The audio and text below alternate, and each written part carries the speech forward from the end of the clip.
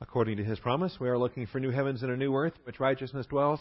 Therefore, beloved, since you look for these things, be diligent to be found by Him in peace, spotless and blameless, and grow in the grace and knowledge of our Lord and Savior, Jesus Christ.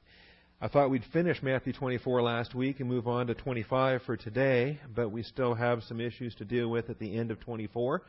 So let's take one more session in Matthew 24.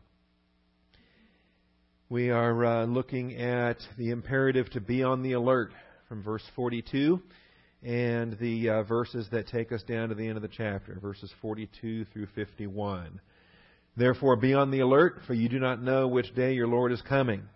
But be sure of this, that if the head of the house had known at what time of the night the thief was coming, he would have been on the alert and would not have allowed his house to be broken into. For this reason you also must be ready. For the Son of Man is coming at an hour when you do not think He will. So we do not know which day in verse 42, and we do not know at what hour, verse 44. The day and the hour are in the Lord's hands, and we understand that and we appreciate that. All right, before we begin, let's take a moment for silent prayer, making sure that we are filled with the Holy Spirit and prepared to handle spiritual truth. Shall we pray?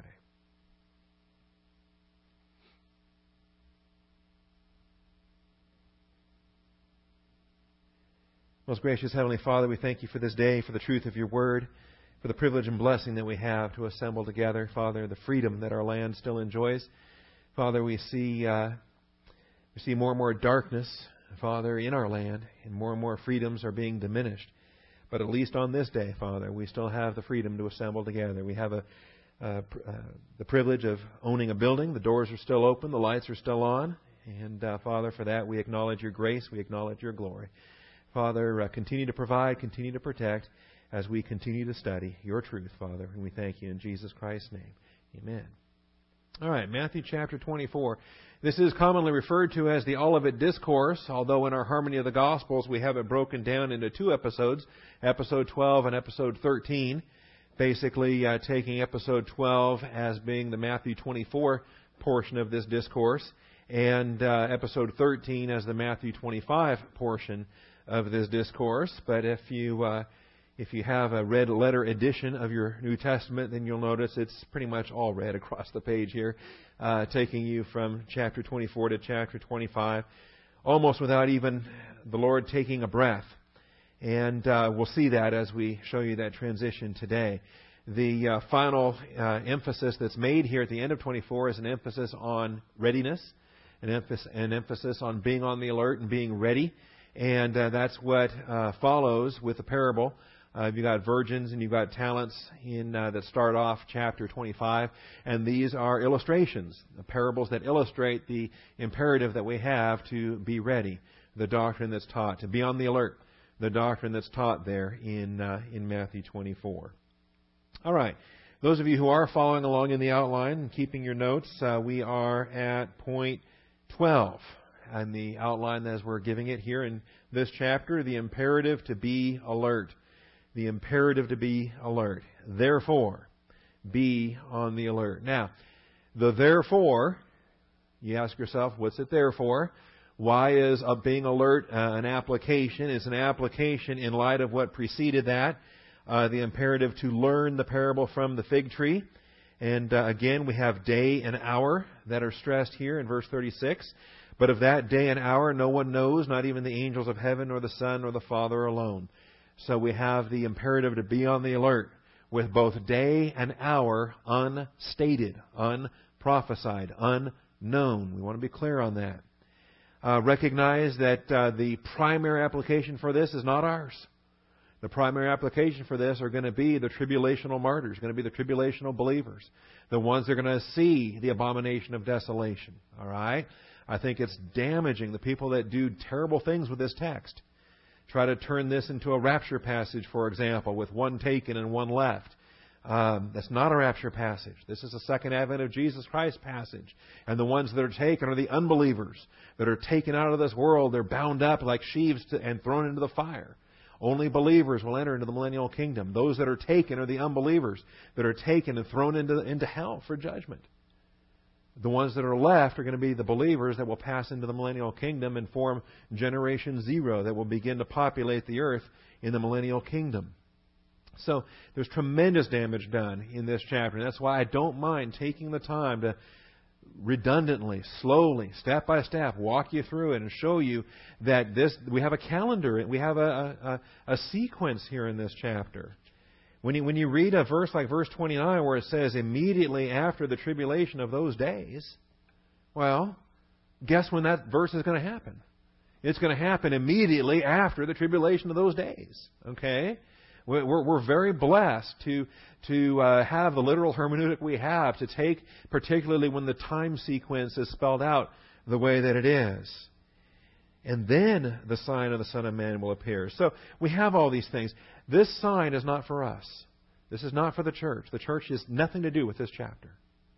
I hope we're good on that. Now, therefore, be on the alert, for you do not know which day your Lord is coming. Now, we have an imperative be on the alert in the church age, and so we can appreciate the application for our applications on a secondary basis. Hope we understand that. This is not our text. But because we have to be on the alert, Dan, I don't know that those front doors got unlocked. Can you unlock those doors, please? And then, I guess, lock the back doors, too. Normally, Doug does that. Thank you, sir. All right. So this is not our application. This is Israel's application. But ours, because we live in the church, because the church ends with a rapture, because the church has an imminency application and an alert application. We'll show you all the verses in the New Testament that relate to the verb gregoreo, that relate to our application. Because we have the imperative to be on the alert, we can learn from these passages on a secondary basis. And I hope we're clear on that. We're not applying it primarily, we're applying it secondarily. Okay? So, and that's standard procedure for what we do as church age believers. That's standard procedure for how we apply the Old Testament. Right? We apply it on a secondary basis within the parameters of our church age application. We don't ignore our Old Testament. So hopefully we're going to be clear on that as well. All right, subpoint A then. The day and the hour of Christ's second advent is only known by God the Father. We're told that in verse 36. We're told that in verses 42 and 44. Of that day and hour, no one knows. So the exact day is unknown. Realizing, of course, that with the signing of the covenant with Antichrist, you can start counting days. You can start counting 3.5 years, or 1,260 days. You can start counting 42 months, the 3.5 years, the times and half a time. You can see that covenant betrayed halfway through. You can then start counting the second half of the tribulation, day after day after day after day, with 1,260 days, equal to the 3.5 years, equal to the 42 months. But the reason why you can't just mark your calendar and say, well, that's the day Christ is coming back, is because we're told that for the sake of the elect, that those days were cut short. That in God's mercy, He cuts those days short. How short? Does He cut them 1 day short, 2 days short, 5 days short? We don't know. 7 days, 30 days? We don't know. But they are cut short for the sake of the elect. And so because they're cut short of an unknown number of days, we don't know the day. Neither do we know the hour. We do not know the precise hour on whatever particular day it ends up being. Neither the day nor the hour, but only the Father alone. Now, under any application of imminency, the primary imperatives are watchfulness and readiness. Watchfulness and readiness. We'll give you both imperatives here today, and we'll take a look at them. Gregoreo is our verb for watchfulness, and I think I gave you that verb last week. I don't think we looked at all the verses, but we gave you the term last week. And then preparedness, readiness, doing something about what you're looking at. Okay? It's one thing to see the train approaching, but if you're still standing on the track when it hits you, then what good was it watching the train approach? Right? So we watch the day approach. And all the more, as you see the day drawing near, what is it we're supposed to be doing? Hebrews 10 tells us, right? To goad each other to love and good deeds and stimulate one another to love and good deeds. And all the more as you see the day drawing near. Watchfulness cannot stand by itself. Watchfulness has to have action associated with it. Watchfulness and readiness, the preparation that takes place, the proper Christian walk, the proper growth. As I said, how pathetic is it to stand there and see it coming and then not do anything about it? not understand the day and age in which you live, not understand the present evil age of the church. So watchfulness and readiness. As I said, that's under any application of imminency. So, what's the application here? This is Israel in the tribulation. These are believers under maximum conflict in the tribulation. Things that we couldn't even dream about because it's unparalleled in human history. And they have resisted the false world system. They have not accepted the mark of the beast. They're not even able to participate in the world economy. I imagine a lot of them are getting pretty hungry, since even food itself requires the mark of the beast and so forth. They're being beheaded. They're being massacred. All the description there. And so, but they have this imminent expectation of deliverance. They have the Scriptures encouraging them to endure to the end. The one who endures to the end will be saved. And so they're living under a principle of imminency in their day and age. Okay? Now, we also live under a principle of imminency, and that's the rapture. And it could be today. It could be tomorrow. It could be before we're done with this class. All right? So the similarity is there. They're living under imminency. We live under imminency.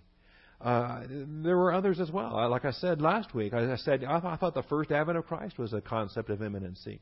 That a virgin was going to conceive and bear a son, that the Christ was going to be born. They were living under imminency there with the approach of first advent. The sign appeared in heaven, and the wise men come from the east. It was a principle of imminency. They knew that he was going to be born at any moment. The shepherds are out there, and the angels say, "Come and see the babe has been born." They were living under imminency. Scripture gives us several imminency applications, and it doesn't matter under any of them. Any application of imminency, the primary imperatives are watchfulness and readiness. And so our first imperative here is the verb gregoreo for watchfulness. Watchfulness. Used 22 times in the New Testament. You see quite a few of them there are in the Gospels, Matthew 24 and Matthew 25. It'll return again in Matthew 26 when he takes his disciples into the garden, asks them to pray with him. And the praying is the watchful activity. The praying is the watchful activity. If you're not in a prayer mode, then you're not watchful. The imperative to be watchful is not the imperative to be in Bible class. The imperative to be watchful is the imperative to be in prayer. All right? I hope we understand that. Bible class will equip us with the doctrine. Bible class will motivate us to be watchful. But watchfulness is a prayer application that we see there in Matthew 26, verse 38, verse 40, verse 41, 3 times. And they kept falling asleep, and it was pretty frustrating for the Lord on the night in which he was betrayed. All right. Maybe my most vivid illustration of this was on a night on guard duty in Germany. It was the anniversary of... do you remember when President Reagan bombed Libya? And then we had, on the anniversary of that bombing, there were terrorist alerts at military installations every year for many years afterwards. And so the anniversary would come, would be put on alert. The anniversary would come, would be put on alert. And on one of those anniversaries, not only were we put on alert, but we actually had a death threat. We had a terrorist death threat that was called in to our missile site in Germany. And the threat was very specific. It was called into the missile site, and it said, "Americans will die at midnight." And so I was on duty that night. And a friend of mine, a guy I led to Christ, were on duty that night. And we were assigned to the front gate. And the two of us were assigned to the front gate. And the shift we were given was 11 p.m. to 1 a.m. So that Americans will die at midnight, we thought, okay, well, we got an hour either way. We're on the 11 to 1 shift. And, well, we'll see. So we get down there and we start praying with our eyes open, I'll tell you that. And so, yeah, we're all armored up. We got our flak vests on, and we're locked and loaded, and we're ready to get blown up. We didn't know what was going to happen. Nothing happened then, I'll tell you that. But we didn't know that. We waited till 12, and then we waited till 1, and then our relief came, and we kept waiting, and we kept praying, and we went up to the sleeping area. Anyway, that night will forever be locked into my memory. And the conversation we had about eternal life, and I had the chance to talk to this kid. He was from Alabama. I said, if we do get blown up tonight, where are you going? I know where I'm going. Where are you going? And you have the opportunity to be on the alert in prayer. And you don't have to close your eyes to pray either. You can keep your eyes open while you pray. And we appreciate that. All right, so that's Matthew 26, Mark 13, Mark 14, those chapters, Luke 12, all related to these concepts that we're looking at here, the readiness, the watching that the Lord implores tribulational martyrs, believers, Jewish believers in the tribulation, to be on the alert as these things approach. All right, we have the church applications, though, in Acts 20:31, 1 Corinthians 16:13, Colossians 4:2, 1 Thessalonians 5, verse 6 and verse 10, 1 Peter 5:8, Revelation 3:2 and 3, Revelation 16:15. These are the church applications of watchfulness. So, clearly, with all of those passages, Acts, the Pauline epistles, Peter, Revelation, we got Revelation 3, okay, with all of those applications in the church, clearly, we have warrant to take the principle, the concept of watchfulness, and glean what we can out of watchfulness passages, even if it's not one of ours, like Matthew 24. Okay? Like the Mosaic Law, like any passage in the Old Testament. Okay?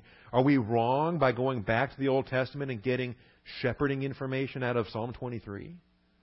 Are we wrong if we go back to the Old Testament, we get shepherding application from David and his example with watching his dad's sheep and fighting the lion and fighting the bear and going forth to fight Goliath and so forth?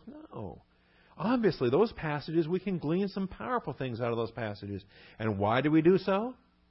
Because we have all of the church age passages, the New Testament passages, giving us the warrant, the application for shepherding. Shepherding is a church function. Okay? Watchfulness is a church function. We can adapt Israel's passages for our application. We can adapt Old Testament passages and so forth. All right, Acts 20:31. Acts 20:31. I want to get through these quickly and then move on to the second and try to wrap up Matthew 24 today. We looked at some of these, didn't we? Acts 20:31. Paul's farewell message to the elders at Ephesus. Elders plural, church singular, at Ephesus. And he says, "Therefore be on the alert, remembering that night and day for a period of 3 years I did not cease to admonish each one with tears." Night and day. And what kind of doctrine did they have? What kind of grounding did they have? Can you imagine? Face-to-face teaching from the Apostle Paul, night and day for 3 years. Not just 7 times a week, 14 times a week, night and day. For 3 years, I did not cease to admonish each one with tears. And now I commend you to God and to the word of His grace, which is able to build you up and to give you the inheritance among all those who are sanctified. If the word of God has gone forth, you are accountable. If this pulpit has taught the doctrine of forgiveness, and you're sitting out there in some kind of rebellion, holding mental attitude sin against somebody for years and not forgiving, well, blood's not on my hands. You've been taught. And that's the application. And you've got to be on the alert. And so you see it there. In this context, you back up to verse 26 and you read what I just exhorted. "Therefore I testify to you this day that I am innocent of the blood of all men, for I did not shrink from declaring to you the whole purpose of God." If the pastor ducks or compromises or avoids something, well then, yeah, blood's on his hands. But if he's taught the whole counsel, then be on the alert. You've got application to make. And you will be held accountable. You will reap what you sow. And there's the impact of it there. 1 Corinthians 16:13, our next application of Gregoreo. It's a fun word study. I enjoy... If you know anybody named Gregory, that's where the name Gregory comes from. Several popes were named Gregory, and they were commended by the Roman Church for being on the alert, defenders of the Catholic Church and so forth. Gregory the First and Gregory the Seventh, I think, are the most prominent of the different Gregories in Catholic history. But 1 Corinthians 16:13, "Be on the alert, stand firm in the faith, act like men, be strong, let all that you do be done in love." There's a fivefold imperative for the Christian way of life, and that summarizes the book of 1 Corinthians, and it summarizes how we are to live day by day. Be on the alert, stand firm in the faith, act like men, be strong, let all that you do be done in love. Church age application. Colossians 4:2. Galatians, Ephesians, Philippians, Colossians. Devote yourselves to prayer, keeping alert in it with an attitude of thanksgiving. Devote yourselves to prayer. What did we say earlier? The example with Christ and His disciples in the garden. Being on the alert is a prayer function. And we see that here as well. And it's a devotion. Devote yourself to prayer. Devotion is something that you sacrifice other things for. If you're devoted to something, that means when push comes to shove, this is not what gets pushed. Or this is not what gets shoved. All right? It's the other thing that gets shoved. Because you say, no, wait a minute. Prayer is my priority. I'm devoted to prayer. This other thing, it'll have to wait, or it'll have to come after I'm done with my prayer. This comes first, right? What are you devoted to? It becomes obvious based upon what you sacrifice other things for. But if prayer is something you could take it or leave it and not in really a priority, then it's not a devotion. I think along with that, I didn't include Ephesians in this list, but probably because it's not Gregoreo, but it is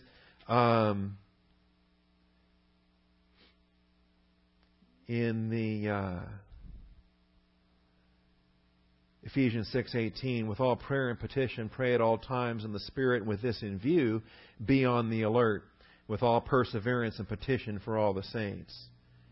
That's Ephesians 6:18. I'm not sure why it's in our list, because that's on the alert and that's prayer. So now I'm a little upset.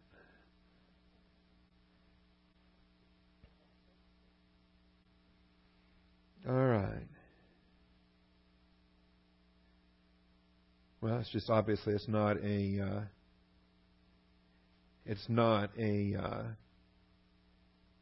Gregoreo application. It's agrupneo. Agrupneo means grupnos. Grupneo means to fall asleep. So it's stay awake. It's not Gregoreo. It's agrupneo. Okay, so that's why it's not on there. But it should be. All right, it should be. The concept is there. You're in prayer, you're on the alert, which means you're not asleep. How much, if you're sleeping on duty, how do you spot certain things? There's another guard shack story for you too, by the way. A buddy of mine almost got caught sleeping by the sergeant, and he heard the footsteps approaching. He knew the sergeant was right outside the door. He knew it was too late to open his eyes and act like he was awake. And the sergeant very quietly opened the door to stick his head in. And as soon as he did, this guy says, "In Jesus' name, amen." And then he opened his eyes and passed it off like he wasn't really sleeping. All right. 1 Thessalonians 5. So then let us not sleep as others do, but let us be alert and sober. He goes on to describe this. This is a wonderful text. Just read this chapter. Pay attention to the you and they distinctions. The tribulation. Anytime you teach the doctrine of the tribulation, realize that that's about them. It's not about us. All right? You can never teach the tribulation in the second person. Because when you're teaching to church-age believers in the second person, none of us are going to be here to see it. So anything you're talking about you or y'all, we can't relate the tribulation to you or y'all, because y'all are going to be with me when the trumpet sounds and we launch airborne to the rapture of the church. But if you're going to talk about the tribulation, the day of the Lord that comes upon this world as a thief, then you've got to start talking about them. They. And that's what we have here all throughout. While they are saying peace and safety, then destruction will come upon them suddenly, like labor pains upon a woman with child, and they will not escape. I mean, this is practically right out of the Old Testament, isn't it? Crying peace and safety. I feel like I'm reading Isaiah here. And labor pains. That's practically all the Old Testament prophets talking about labor pains. Or the Lord in Matthew 24 talking about labor pains. And they will not escape. But you, brethren, are not in darkness, that the day would overtake you like a thief, for you are all sons of light and sons of day. In other words, we're church-age believers. We are children of God the Father through faith in Jesus Christ. We are children of light. We are New Testament saints, church-age, royal family of God. And so we're not worried about the day of the Lord for our own imminent danger. All right. 1 Peter 5:8, be on the alert. Your adversary, the devil, prowls about like a roaring lion, seeking to devour. Be of sober spirit. Be on the alert. And I love this. Nothing to be afraid of. Do you have to be afraid of the roaring lion? No. The roaring lion is not the one to worry about. The quiet lions are the ones to worry about, because the roar is designed to scare you. This big lion's over here roaring, and you take off running the other way, and that's where the lionesses are, right? Come on, watch Animal Planet with me one of these nights. Okay? Animal Planet, National Geographic Channel, Discovery. That range of my dial gets worn out. Sharks and lions, I love them. I wouldn't want to be near any of them, but on TV, it's okay. And these things, the roaring lion is not the one to be afraid of. If you resist him, he'll flee from you. But we're told here, okay? But if he gets you scared, if you take off your armor, if you run like a coward, you're in trouble. All right, so be on the alert. You got armor, you got a weapon. That adversary is a defeated foe. He might roar real loud. Does he have teeth? Only if you arm him. Jesus Christ disarmed the rulers and the authorities when he achieved his tactical victory on the cross. Triumphed over them. So you in fellowship, suited up in your armor, can defeat any angelic conflict attack that comes your way. Finally, then, Revelation 3. For our application, Revelation 16 puts you back into a tribulational context. Revelation 3, verses 2 and 3. Wake up and strengthen the things that remain, which were about to die. For I have not found your deeds completed in the sight of my God. And this, I say in sadness, has an application for the church that maybe used to walk pretty well. But that was some time ago. And you have I know your deeds, you have a name that you were alive. But basically that's a reputation that was earned or that was produced some time back. And you're actually now, presently, kind of on borrowed time, as it were. You're resting on laurels. You're coasting with a reputation that's not actually even accurate anymore. You used to be engaged in the angelic conflict. You used to be growing. You used to be armored up. Well, wake up and strengthen the things that remain, which were about to die. Once you start coasting in the Christian way of life, it's a sad, slow atrophy. For I have not found your deeds completed in the sight of my God. You think you're done. I'm done. I've done enough. And Jesus Christ says, you're not done yet. You got more to do. What you're content with, all that was preparing you for what's coming up. And here you are, fat, dumb, and happy, thinking, well, that's enough. No. That's just the introduction. That was preparing you for these things coming up. I've not found your deeds completed in the sight of my God. So remember what you have received and heard. Keep it, guard it, and repent. Believers don't like being told they have to repent. But when your thinking is at odds with Scripture, then the imperative is repent. Believers are told to repent far more than unbelievers ever are in the Scriptures. And some believers don't like it. They don't like the Word telling them to repent. They don't like the pastor telling them to repent. Well, who do you think you are? Never coming back to this church again. How dare you?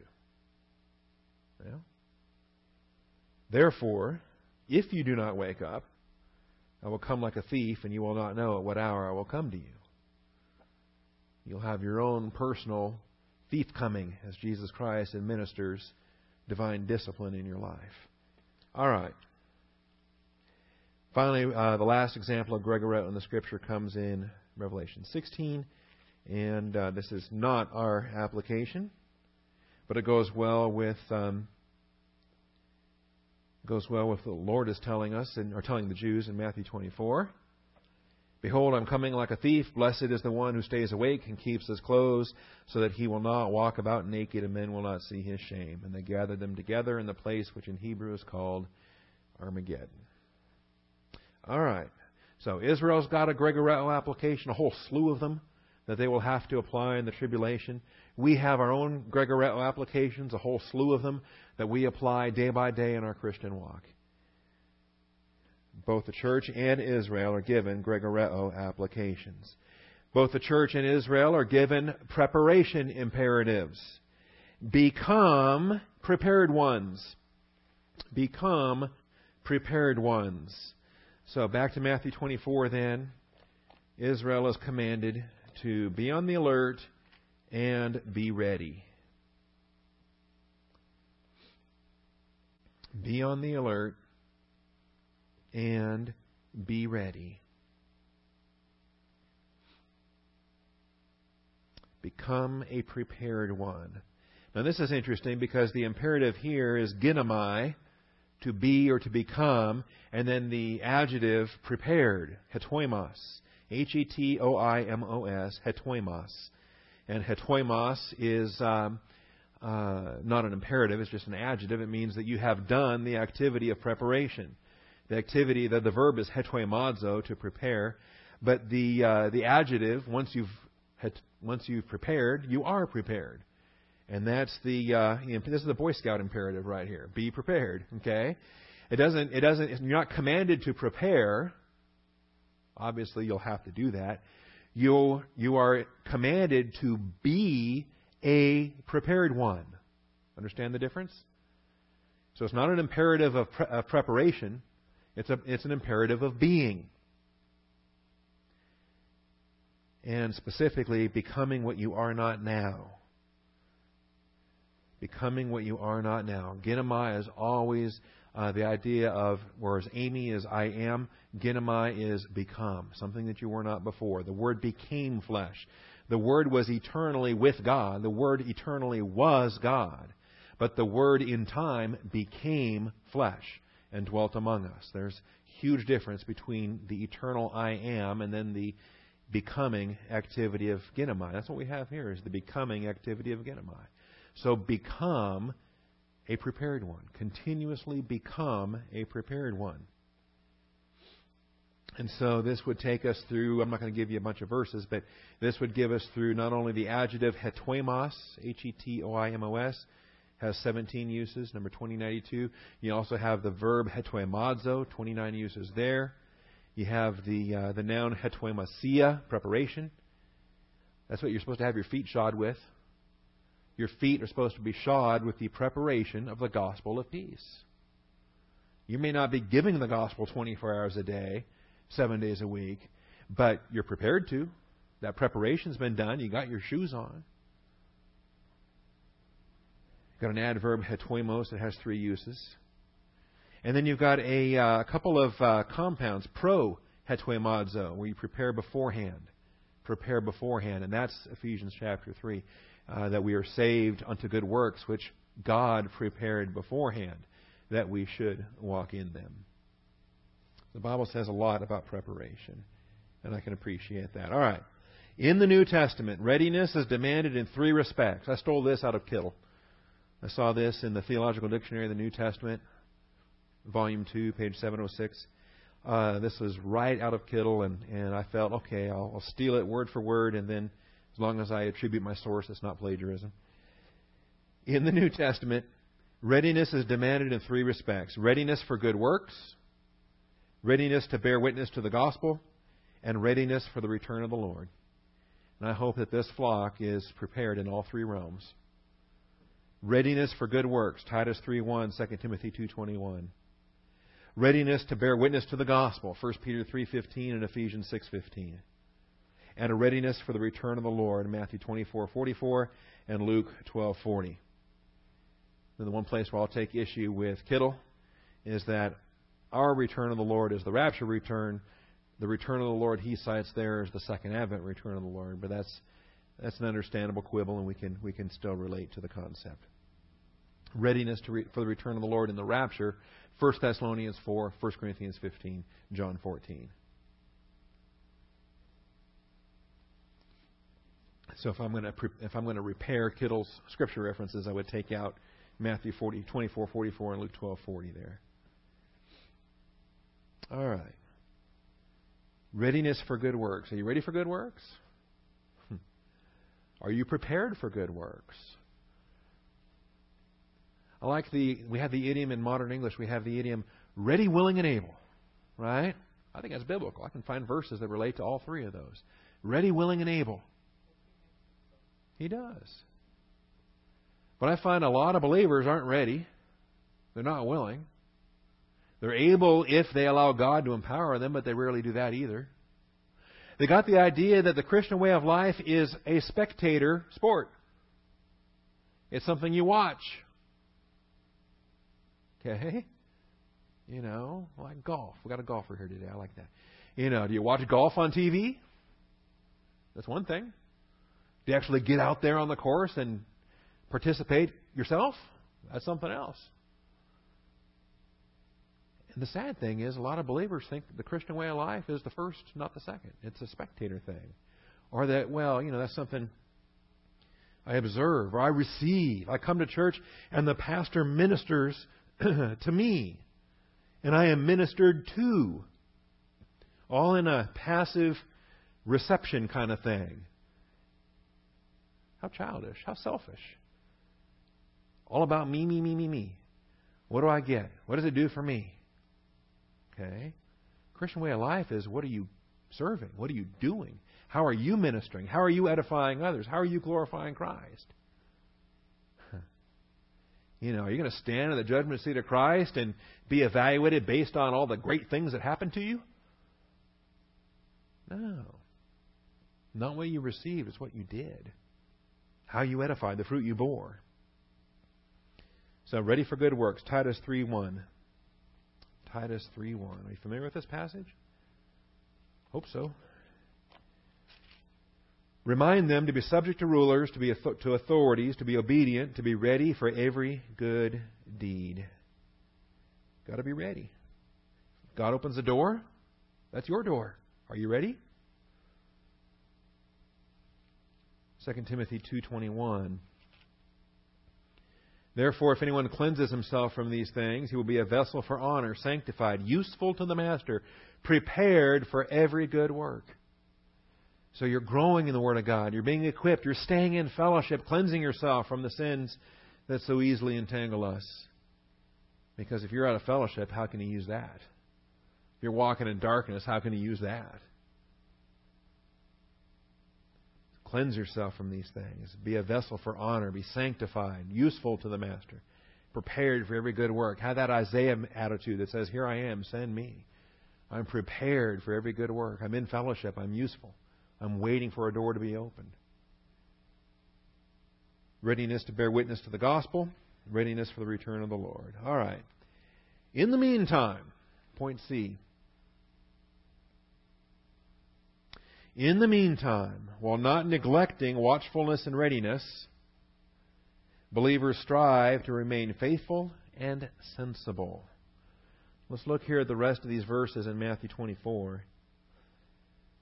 In the meantime, while not neglecting the imperatives for watchfulness and readiness, believers strive to remain faithful and sensible. And I think that those who are watchful and ready will be the ones that are faithful and sensible. I don't think you separate these out. Who then is the faithful and sensible slave whom his master put in charge of his household to give them their food at the proper time? Matthew 24:45. See, this comes right after the imperative to be on the alert and to be ready. Who then is the faithful and sensible slave whom his master will put in charge of his household to give them their food at the proper time? This whole section here deals with our stewardship. What are we doing here while we're waiting for the Lord to come back? Are we just watching and waiting? Is that all we're doing? Christ didn't come back yesterday. I didn't do anything else yesterday, but I was watching for Him. No, there's things to do in the meantime. While you're watching, while you're waiting, don't neglect that. But in the meantime, while that activity is going on, you have a stewardship. You're part of the royal family of God. You're part of the church. What are you doing? What's your gift? What's your ministry? What's your effect? Where do you fit into the body of Christ? Do you have a speaking function? Do you have a support function?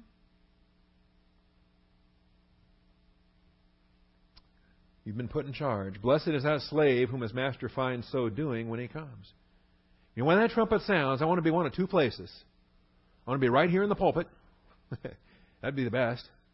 Or I want to be in the mine. I want to be in my study, sitting there at the desk. Reading, studying, preparing. Worst thing would be being out of fellowship. Or goofing off, or something that doesn't edify. Maybe it's lawful, but it's not profitable. Okay. Now, blessed, happy is that slave whom his master finds so doing when he comes. In other words, you're about your Father's business. You are engaged in that which you have been assigned to do.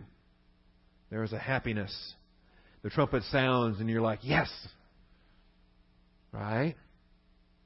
Remember when the Lord Himself descends with a shout? I keep wondering, what's that shout? Is that His shout? Is that our shout? Is that the angel shouting? Grammatically, it's not clear. The Lord Himself will descend with a shout, with the voice of the archangel, with the trumpet of God. So the voice belongs to the archangel, the trumpet belongs to God. Who does the shout belong to? Doesn't say. Most likely it's Him, since there's no other noun given. It's His shout. Grammatically, it could be our shout. And I ponder that occasionally. How many faithless believers are going to shout something unpleasant? Okay? The trumpet sounds and the carnal believer is like, oh. Really? Now? Oh no. I'm not ready yet.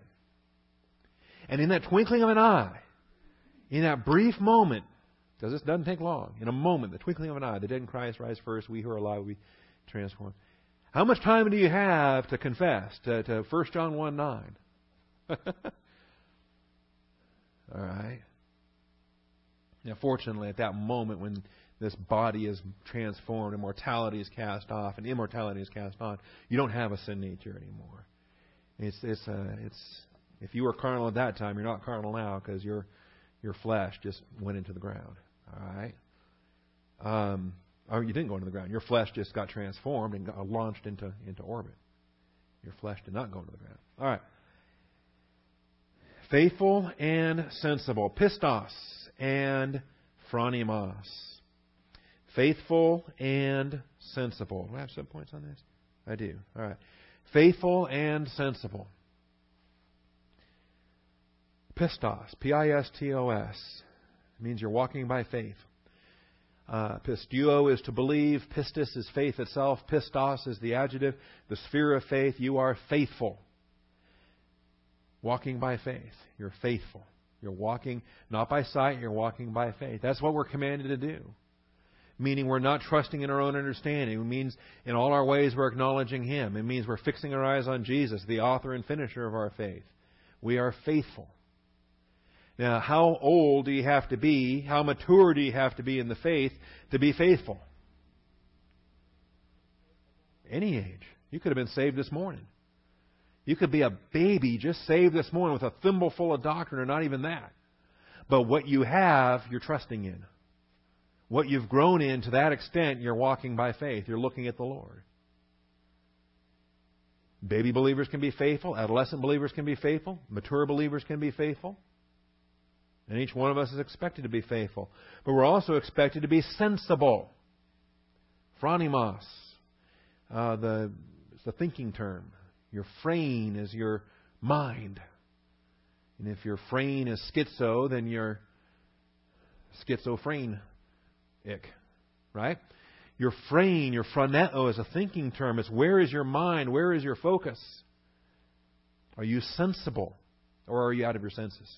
See, sometimes it's translated sober. You're sensible. You're not out of your mind. You're of sound mind. Okay? Faithful and sensible. Who then is the faithful and sensible slave whom his master puts in charge of his household, to give them their food at the proper time? The household servants, this is a stewardship function, and a main function of stewards is the table service, food preparation, food provision. Food provision. All right, now, there is a difference between good and faithful and sensible. And I'll just simply give that to you here. I believe this is the higher calling, to be faithful and sensible, because it references the stewardship and the authority that we're entrusted, the delegated authority.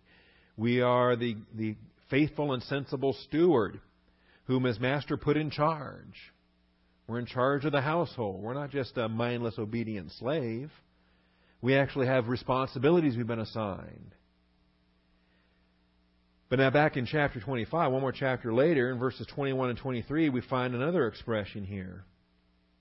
His master said to him, "Well done, good and faithful slave." Good and faithful slave. And here is where I think it's a distinct terminology, different from faithful and sensible. It's good and faithful. And slave rather than steward. You were faithful with few things, I will put you in charge of many things. And I think if you're faithful in the slavery stage, then you can be entrusted with greater things. You can reach the point that's being spoken of here in Matthew 24 with faithful and sensible. But you've got to start off good and faithful before you can ever get to faithful and sensible. I will put you, you are faithful with a few things, I will put you in charge of many things. Enter into the joy of your master. If you're going to be in charge of many things, you need to be faithful and sensible. Likewise, verse 23. His master said to him, "Well done, good and faithful slave. You were faithful with few things. I'll put you in charge of many things." Once you're placed in charge, good and faithful has to step up. Good and faithful has to turn into faithful and sensible. Because now you're in charge. Right? And if you're in charge, you've got to be sensible. If you're not in charge, then you're just slavishly obedient. Good and faithful cuts it. You're not in charge. You don't have to think. You just obey. Be good and faithful. But if once you're in charge, now sensibility makes a difference. Because you may have to encounter something and you don't have a specific command. You don't have to just obey and shove it off on somebody else's decision-making process. It's your decision-making process. You're in charge. Are you sensible? Okay. It's part of what we try to train our children up to when they enter into generational accountability. Once you're married, once you're a parent, once you have children of your own, hopefully by that time you're sensible. Okay? Because you're going to have to make decisions. You're going to have to evaluate circumstances. You're going to have to be sensible. You're in charge. Kind of pathetic if you're not sensible and you're not really in charge and you depend on grandma, grandpa to make all the choices. Okay, you're good. You're sensible. You're in charge. That's what being in charge is. So, good and faithful servant is the pronouncement in judgment, but faithful and sensible is required of slaves with stewardship responsibility. Faithful and sensible is required of slaves with stewardship responsibility. The Luke 12 passage is parallel to what we're looking at here in Matthew 24. Luke 12, 42 and 45.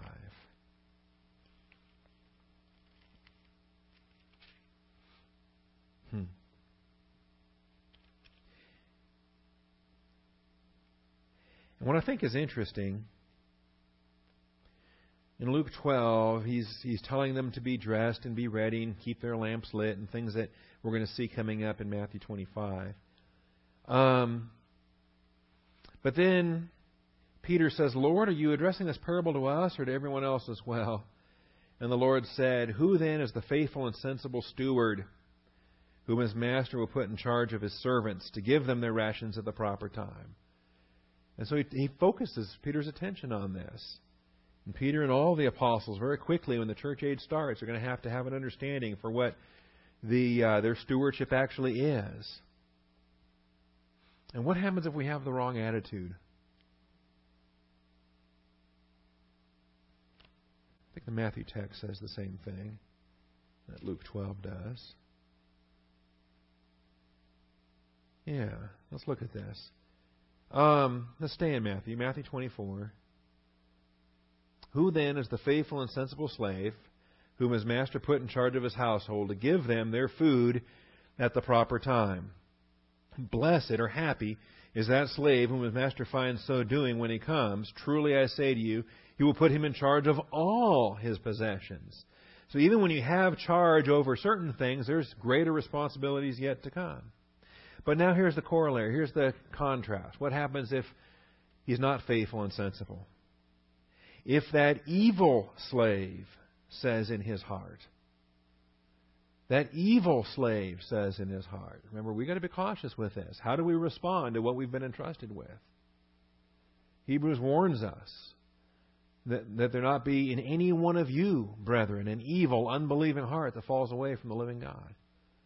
If that evil slave says in his heart, my master is not coming for a long time. In other words, you totally blow it in the doctrine of imminency. And you figure either the rapture is forever away, or you're still young and your physical death is still decades away. You've got time.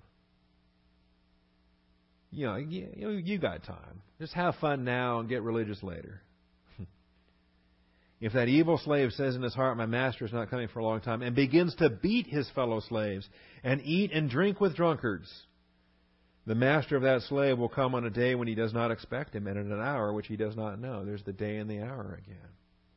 So consequences are assigned when stewards are not faithful. And do you see what happens when you lose track of imminency? Do you see what happens when you lose track of the perspective? Who you are, where you are, what you're doing, what you're supposed to be doing? How quickly do you go back to the wrong crowd? How quickly do you start, as it says here, beating your fellow slaves? Now, this could be metaphorical. While you're out there drinking with the drunkards,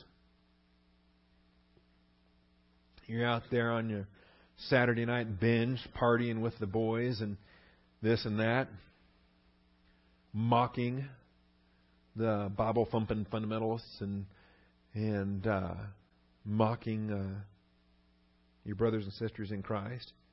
And even if you don't mock them verbally, you're mocking them with how you're living, the things you're doing. The master of that slave will come on a day when he does not expect him, and at an hour which he does not know, and will cut him in pieces and assign him a place with the hypocrites. In that place there will be weeping and gnashing of teeth. Consequences. So forget about hearing, well done, good and faithful servant. Hypocrites. All right. So we have, I think there's a progression, right? Some authors equate the two. They say, well, faithful and sensible is identical to good and faithful. There's no difference to be drawn between the expressions. I see a difference. I see a difference between a slave and a steward. And I see a steward that has responsibility assigned to him. He's in charge. He's expected to be sensible because he's in charge. And if he's abusive towards those that he's in charge, he's in trouble. He is absolutely in trouble. Who's going to deal with him? Jesus Christ is going to deal with him. So you see it there. Thirdly, a more developed expectation of sensibility/prudence is going to be coming up next in the parable of the virgins. A more developed expectation of sensibility/prudence. That is, those with oil in their lamps, those with their wicks that are trimmed, those that are ready. They're expecting, they're prudent, they're sensible. It's these other ones that are not sensible.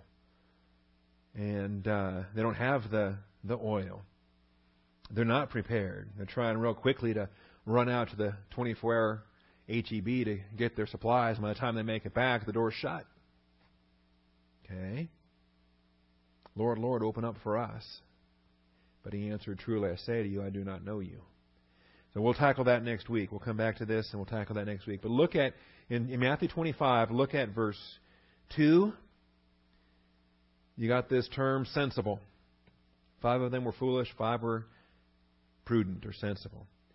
Verse 4, the prudent took oil and flasks along with their lamps. Verse 8, the foolish said to the prudent, give us some of your oil, for our lamps are going out. You know, I mean, what is this attitude? You did what you were supposed to do. I'm a slug, so give me half of what you got. What mindset is that? You were obedient to the plan of God. I was in defiance of the plan of God. I'm entitled to half of what you achieved. And it's interestingly enough, the prudent answered no. What the Lord provided is what I need. You had your provision and failed to receive it. All right. Well, we'll tackle that next week. Father, thank you for your truth. Your word is truth. We thank you for the Sermon on the Mount. For the Olivet Discourse. Father, I just thank you that we're not subject to the confusion and the discouragements that come about through the faulty doctrine out of this chapter. Father, I just rejoice that you have preserved a lampstand where the line upon line, precept upon precept teaching goes forth. It gives us stability, Father. It gives us assurance. It gives us the appropriate perspective. And with imminency locked into our heart, Father, we are going to be faithful and sensible. We're not going to beat our fellow slaves. We're not going to be abusive. We're not going to be negligent. Father, we're going to be faithful because we're accountable day by day, moment by moment. Thank you for teaching and providing the impact of this doctrine. We thank you in Jesus Christ's name with thanksgiving. Amen.